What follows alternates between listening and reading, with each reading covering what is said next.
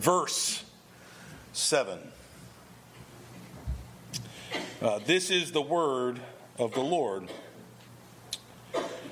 By faith Noah, being warned by God concerning events as yet unseen, in reverent fear constructed an ark for the saving of his household. By this he condemned the world and became an heir of the righteousness that comes by faith. The grass withers, the flowers fade, but the word of our Lord stands forever. Work. Work is one of those inevitabilities of life. Work is something we have to do, and if we find work that we don't like to do, it can often be hard for us to do that work. We lack motivation. We don't really want to get the job done. We simply can be moved to inaction. The opposite is true of jobs that we find that we really like. Have you ever had one of those jobs that you really look forward to going to each day? That you really liked doing? The work can become a joy. It becomes something we long to do, not that we're forced to have to do. But the reality is this, that we cannot escape life. This is work. Our life is a life that is lived as being called to work. It's what we find in the garden. In the mandate, the cultural mandate, be fruitful and multiply and subdue the earth. It's a life of work. It's part of the Great Commission that Jesus gave us. Go into all the world, make disciples, baptizing them in the name of the Father and in the name of the Son and in the name of the Holy Spirit. We must be working. We cannot remain idle. And our idleness reveals, when we are idle, it reveals something about us. That we do not love the task which we are called to do. Noah comes as this example of one who worked in faith. And he's a very notable person, a notable figure in all of the Old Testament. Like Adam, Noah shares the distinction of having all humanity come from him. You had Adam and then Noah with the flood. Everybody was wiped out, and only people left were Noah and his descendants. And we have that distinction there with Noah. Likewise, the flood is one of the greatest events in the history of the world and is brought on by the magnitude of humanity's sin. But if you look at the history of the world, if you look at different religions or different cultures, we not surprisingly find the story of Noah and the flood remembered. You can go to a Sumerian tablet from 1600 BC, and it talks about a king who was warned by the destructive flood who built a great boat. Or you can go to the Akkadian Atrahasis epic, where a great flood came to curb mankind's wickedness, and only Atrahasis, I'm probably going to say his name wrong, I'm sorry, and his family survived. They built a great boat. It seems to be the inspiration behind the epic of Gilgamesh, which is a similar story.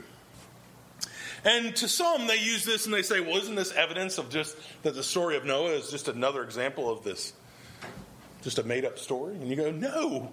It would be very shocking, I believe, if there wasn't other stories that remembered the story of Noah. When you talk about an event so earth-changing that the flood came and from there life is having to repopulate, and as Noah's descendants stretched out, you don't think that story would have been told? That Noah's sons wouldn't have told their sons, and their sons told their sons the story of the flood? It should not be surprising to us that we see this story in other cultures and other religions, because it was impactful. It was world-changing. But the events of Noah's life aren't only world-changing, they have great theological significance. In Noah, we find the first time grace being mentioned and righteousness being mentioned. We see in Noah this great symbol of judgment, but we also see this great symbol of the covenant. He was a significant and great man. But what he is most noteworthy for is his faith. Not in what he did, but in what God did. And so as we come and we look at Noah, we're going to see three things. We're going to see a faith that works, a faith that condemns, and a faith that saves. A faith that works, a faith that condemns, and a faith that saves. Before we begin, though, I think we need to, for a moment, rid ourselves of Noah baggage. What do I mean by that? As Noah is one of those stories that is so often told and retold for children. It's told in, I remember growing up, there was numerous Christian cartoons. I can't remember the name of it, but the one where they go back in time and witness the events that happened as they're happening. And there's many things that I believe we've added to the story of Noah that never happened. Many of you may think Noah regularly preached to those around him that they needed to come on the ark with him. The Bible never says that. Anywhere does the Bible say that Noah went to the people around him and said, hey, you need to repent and come on the ark with me. Nowhere does it say that. In fact, we don't actually know all that much about Noah leading up to the flood, aside from the fact that God told Noah to build an ark and he obeyed. And then after 120 years, he got on that ark with all the animals that we see, and the earth was destroyed. The Bible, there's just, and we understand how we get there, because we want to think about, well, what happened for those 120 years that we don't get about Noah, right? And don't misunderstand me. There's a good chance that Noah during that time was preaching and saying, come on. But we don't know, and God didn't command him to do that. Noah was a man of faith who God came to and said, the wickedness of this earth is too much. I am going to destroy it. I am going to preserve it through you. Build a boat. Build a boat about the size of a modern battleship. And build it on dry ground. We're just going to look at a little bit of the story of Noah this morning from Genesis 6. I'm just going to read verse 13 through 18. And God said to Noah, I have determined to make an end of all flesh, for the earth is filled with violence through them. Behold, I will destroy them with the earth.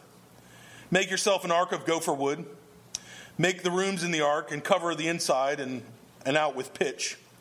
This is how you are to make it. The length of the ark, 300 cubits. Its breadth, 50 cubits. Its height, 30 cubits. Make a roof for the ark to finish it to a cubit above, and set the door of the ark in its side. Make it with lower, second, and third decks. For behold, I will bring a flood upon the waters of the earth to destroy all the flesh in which as breath of life under heaven. Everything that is on the earth shall die. But I will establish my covenant with you, and you shall come into the ark, you and your sons and your wife and your sons' wives, and with you. And it goes on, but that's all we're going to read this morning. God says, build a boat, and I'm going to save you and your family and the animals. That's it. But I think it's also interesting, and it's worth noting, that 120 years passed between God's commandment and the coming of the flood.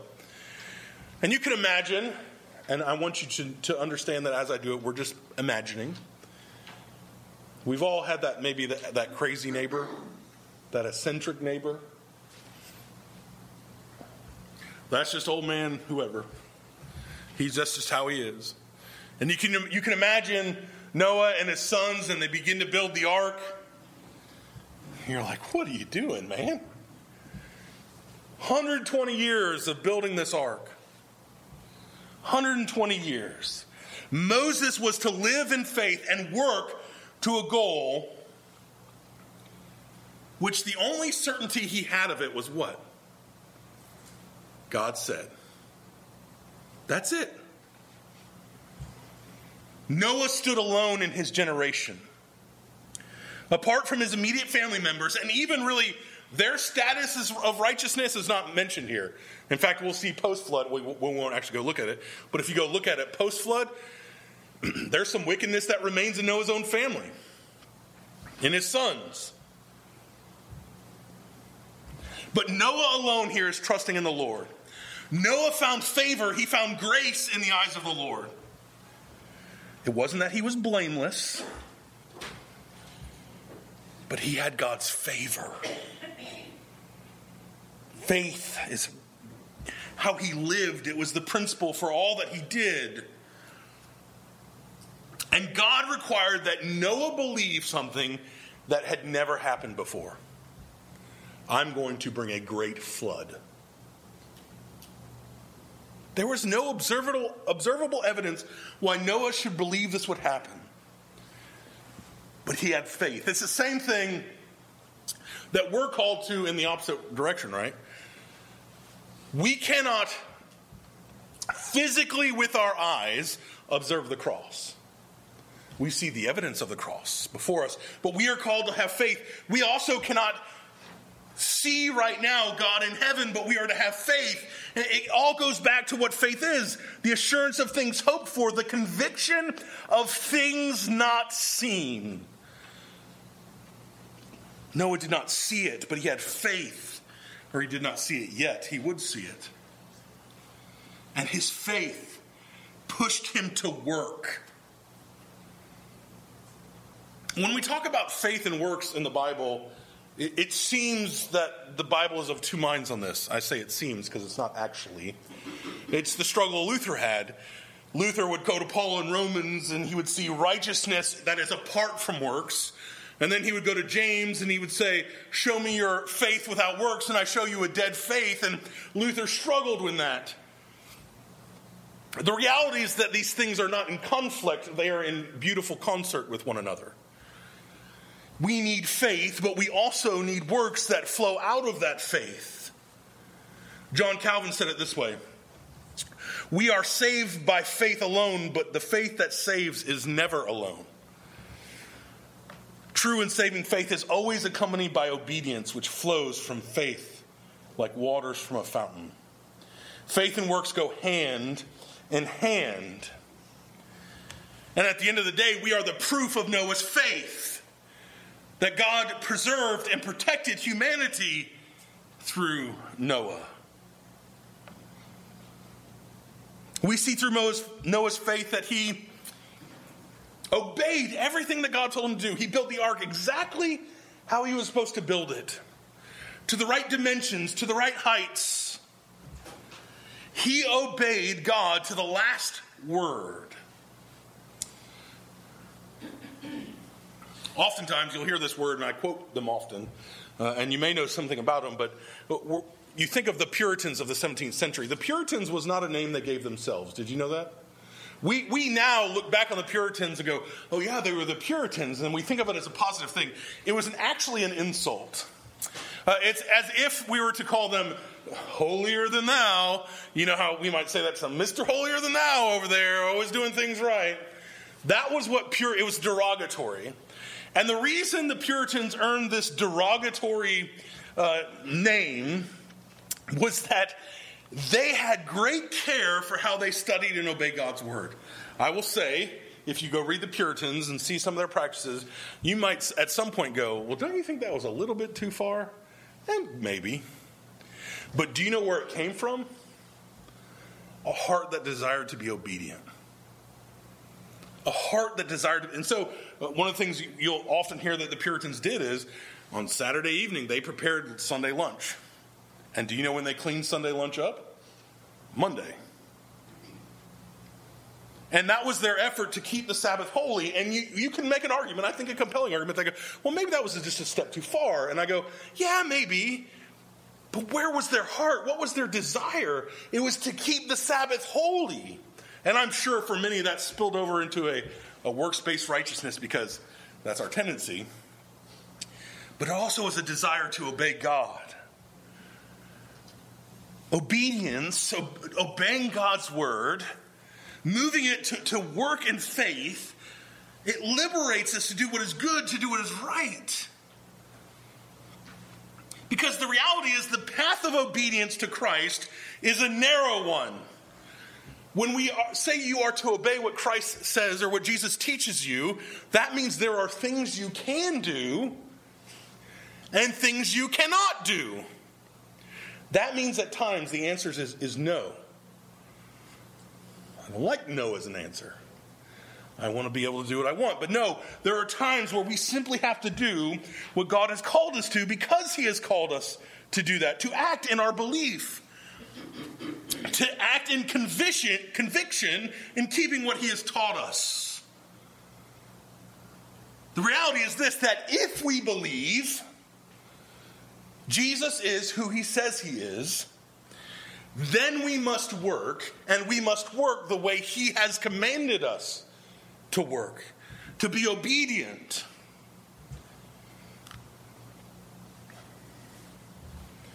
So the question is this, as we look at the life of Noah, and we've seen over the last few weeks, Abel, a faith that saves. And then we look at Enoch, a faith that walked. And now we're seeing Noah, a faith that works. And we ask this question, do we have a faith that is a working faith, that is actively seeking to do what God has commanded us to do? Do we have a faith that seeks truth where he has given us truth? Do we have a faith that seeks fellowship that can only be found in him? And I think that we can easily, in the life of the church, confuse being busy with working. What do I mean by this? There are things around this building, just taking our building as an example, that have to be done. We have to clean up the building. We don't have anyone right now who's being paid to do that, so it's fallen to the congregation, and that's a volunteer thing. Or we have people who print bulletins or who teach Sunday school, or we have people who cook dinner and other things like that. They're all things that need to be done. But, and hear me before I say this, but these are all good and necessary things that have to be done. But if that's all we do to the exclusion of telling people about Jesus, then we're missing something. We're missing something. The problem comes when we do that and we call that church life, and that's what we're resting in. Imagine for a moment Noah, who said something like this, well, God, I got 120 years here, and over that 120 years, I need to eat. So let me go plant my food first. And if he took care of all the things that had to happen each day, but he never built the ark, what would have happened? Well, no, you and me, right? We have to work and labor in his kingdom the way he wants us to work and labor. And so I think we need to regularly be asking, and hear me as I say this. I'm not saying those other things aren't needed and necessary, and they are, and they're good and they're right. I'm saying that they can't be by themselves. There has to be more because he has commanded us to more. And so we have to ask ourselves as a church regularly, are we doing as a church what Christ has called us to do? And he has blessed us in so many ways. He's given us gifted and talented people. He's blessed us with finances to keep the door open.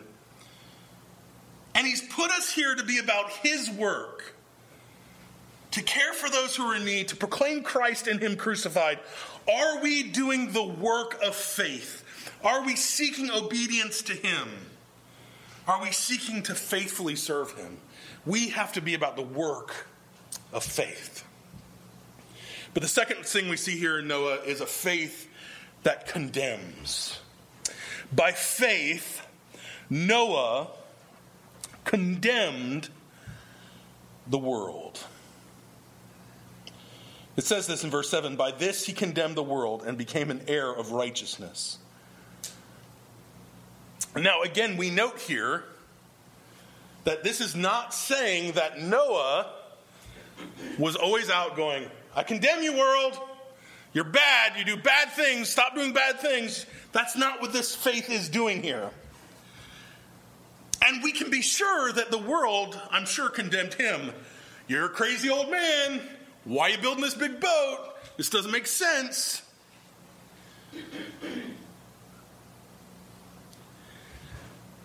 But through his action of obedience, over that 120 years, after maybe potentially having to deal with mockery day in and day out,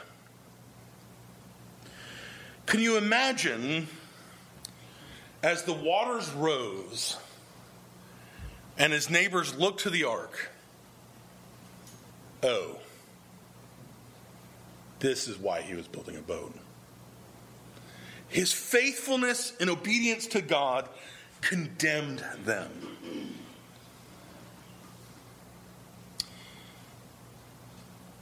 We can see something similar going in the world around us.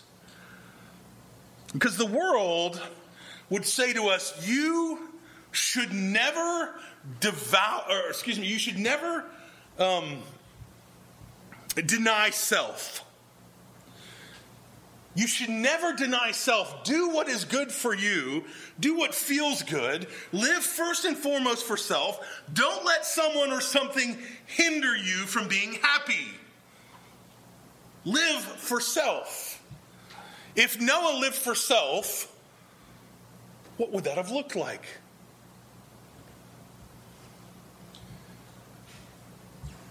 But no, Noah, as we're told by Peter in 2 Peter 2:5, is called a herald of righteousness.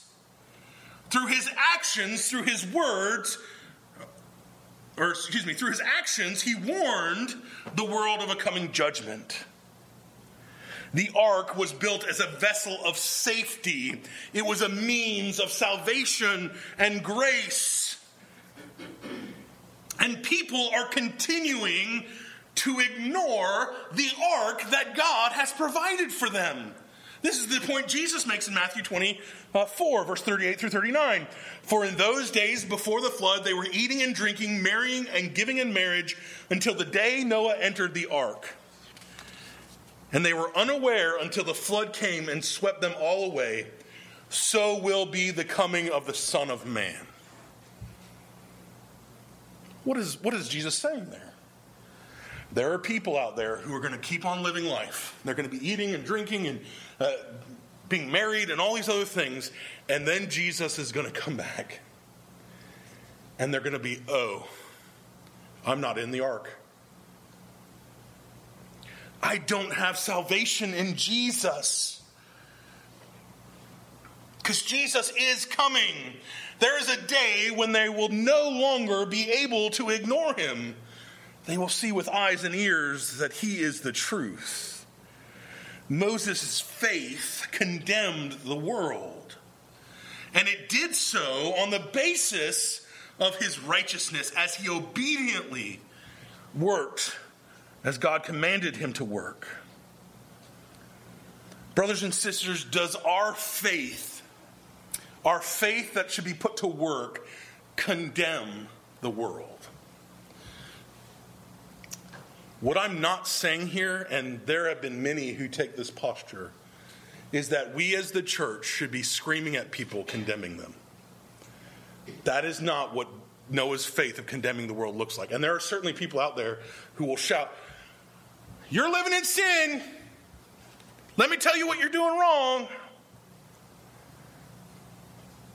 We are called to labor through our life of faith.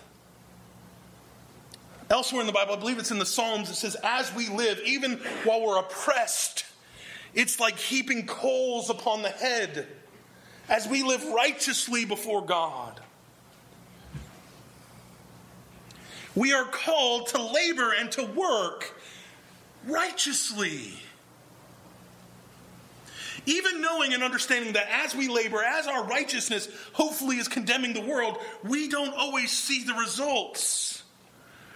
Brothers and sisters, I think sometimes we here in this little small church can be discouraged because we don't see always the results of our labors. There are days when we can come to this church on a Sunday morning and look around this room and go, man, it feels empty in here.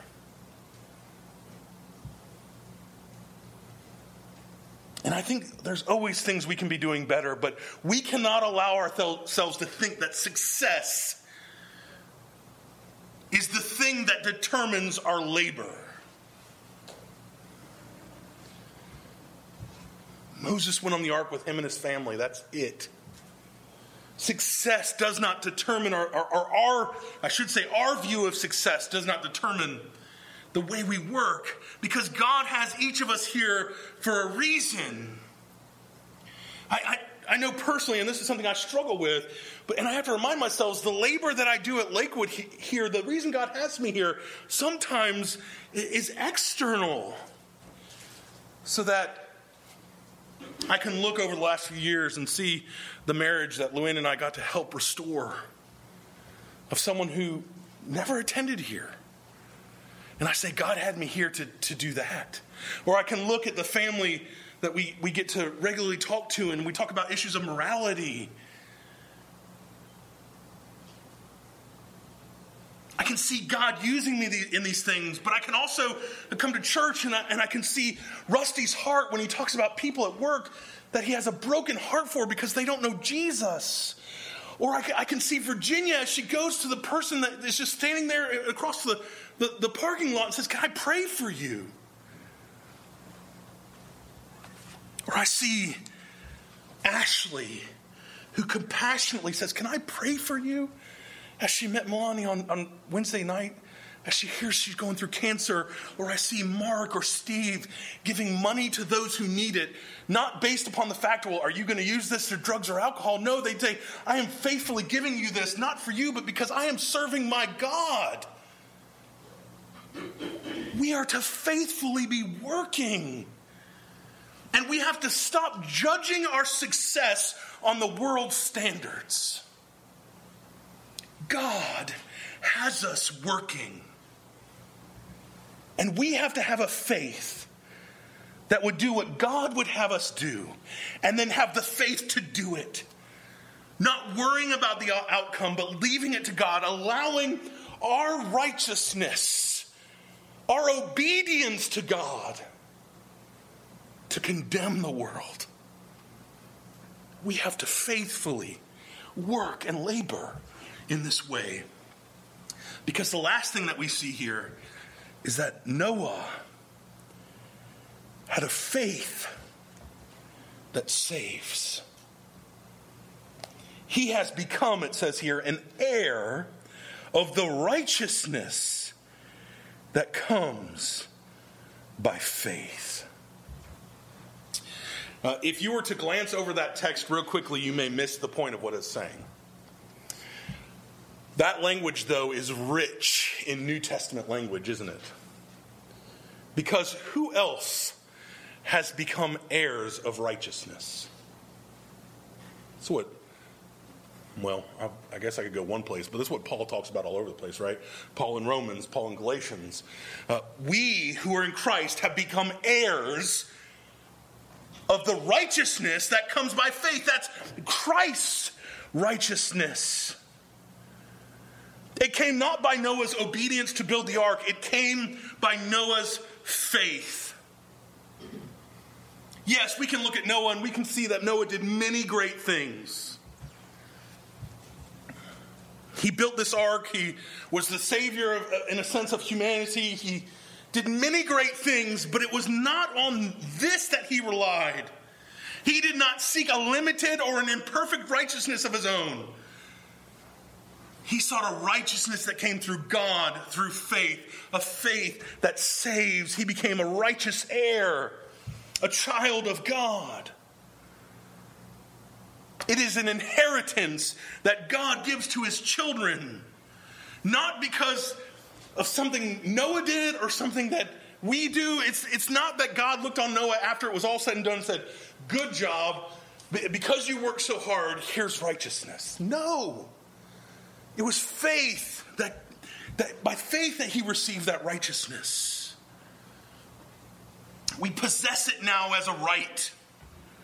And it cannot be lost. It cannot be taken away. Yes, Noah's faith meant condemnation, but it also meant salvation. acted as an instrument of salvation. He is a herald of righteousness. Our labor, our work must be to the same end. Are we living our life as a picture of salvation? Do people, when they look at you from day to day, see the salvation of God on display?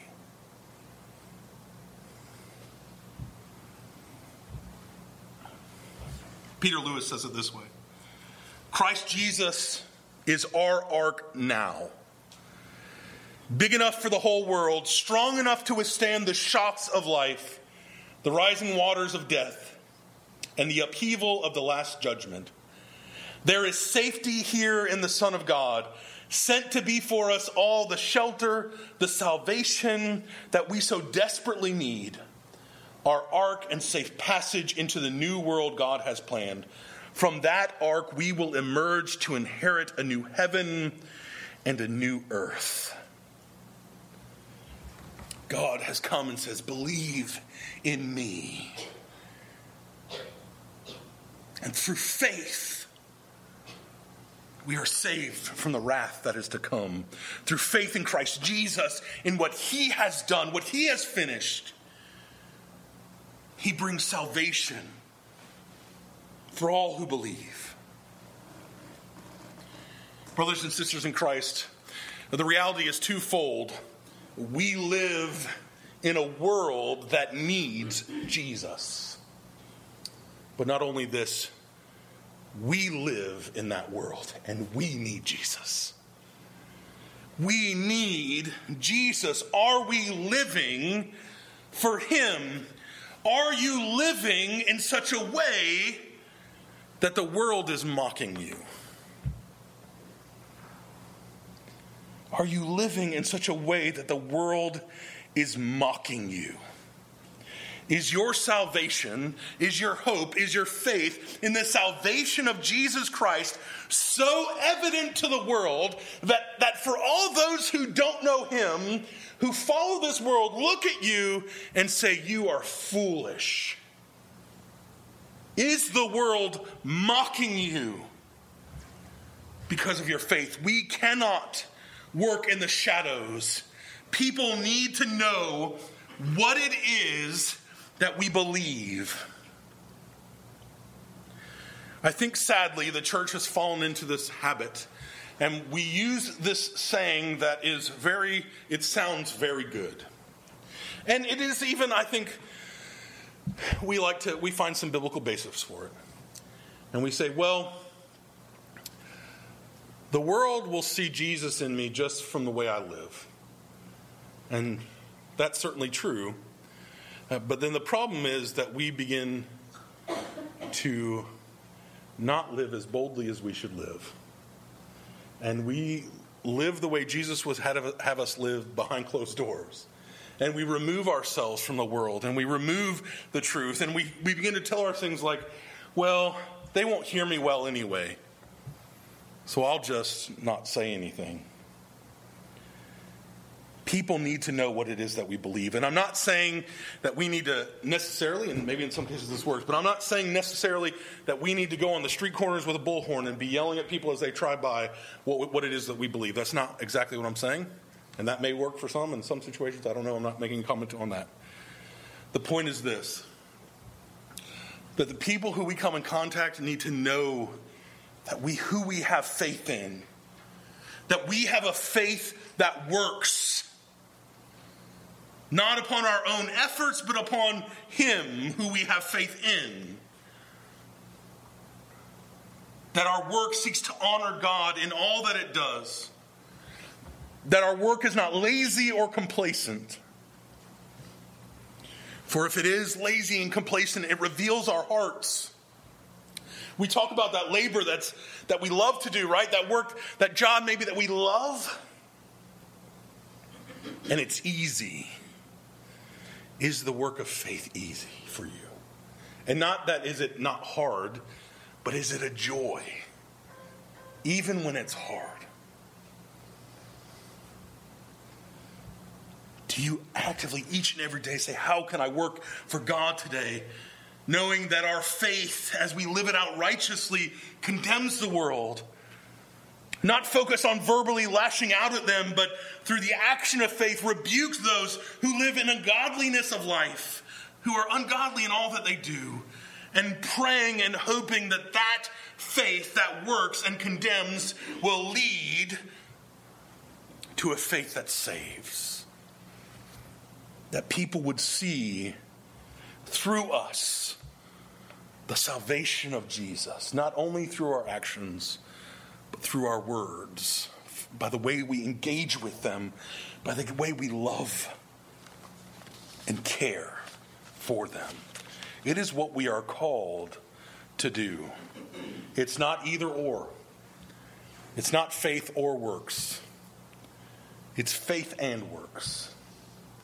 And it's not that our works are the thing that save us, but they are the evidence of a faith that is saving. Let's pray. Heavenly Father, Lord, would you press upon our hearts a desire to labor and work by faith in obedience to your word, even when it's hard. Would we do it with joy and a longingness to be before you? Be obedient to you. We ask and pray in Jesus' holy name. Amen.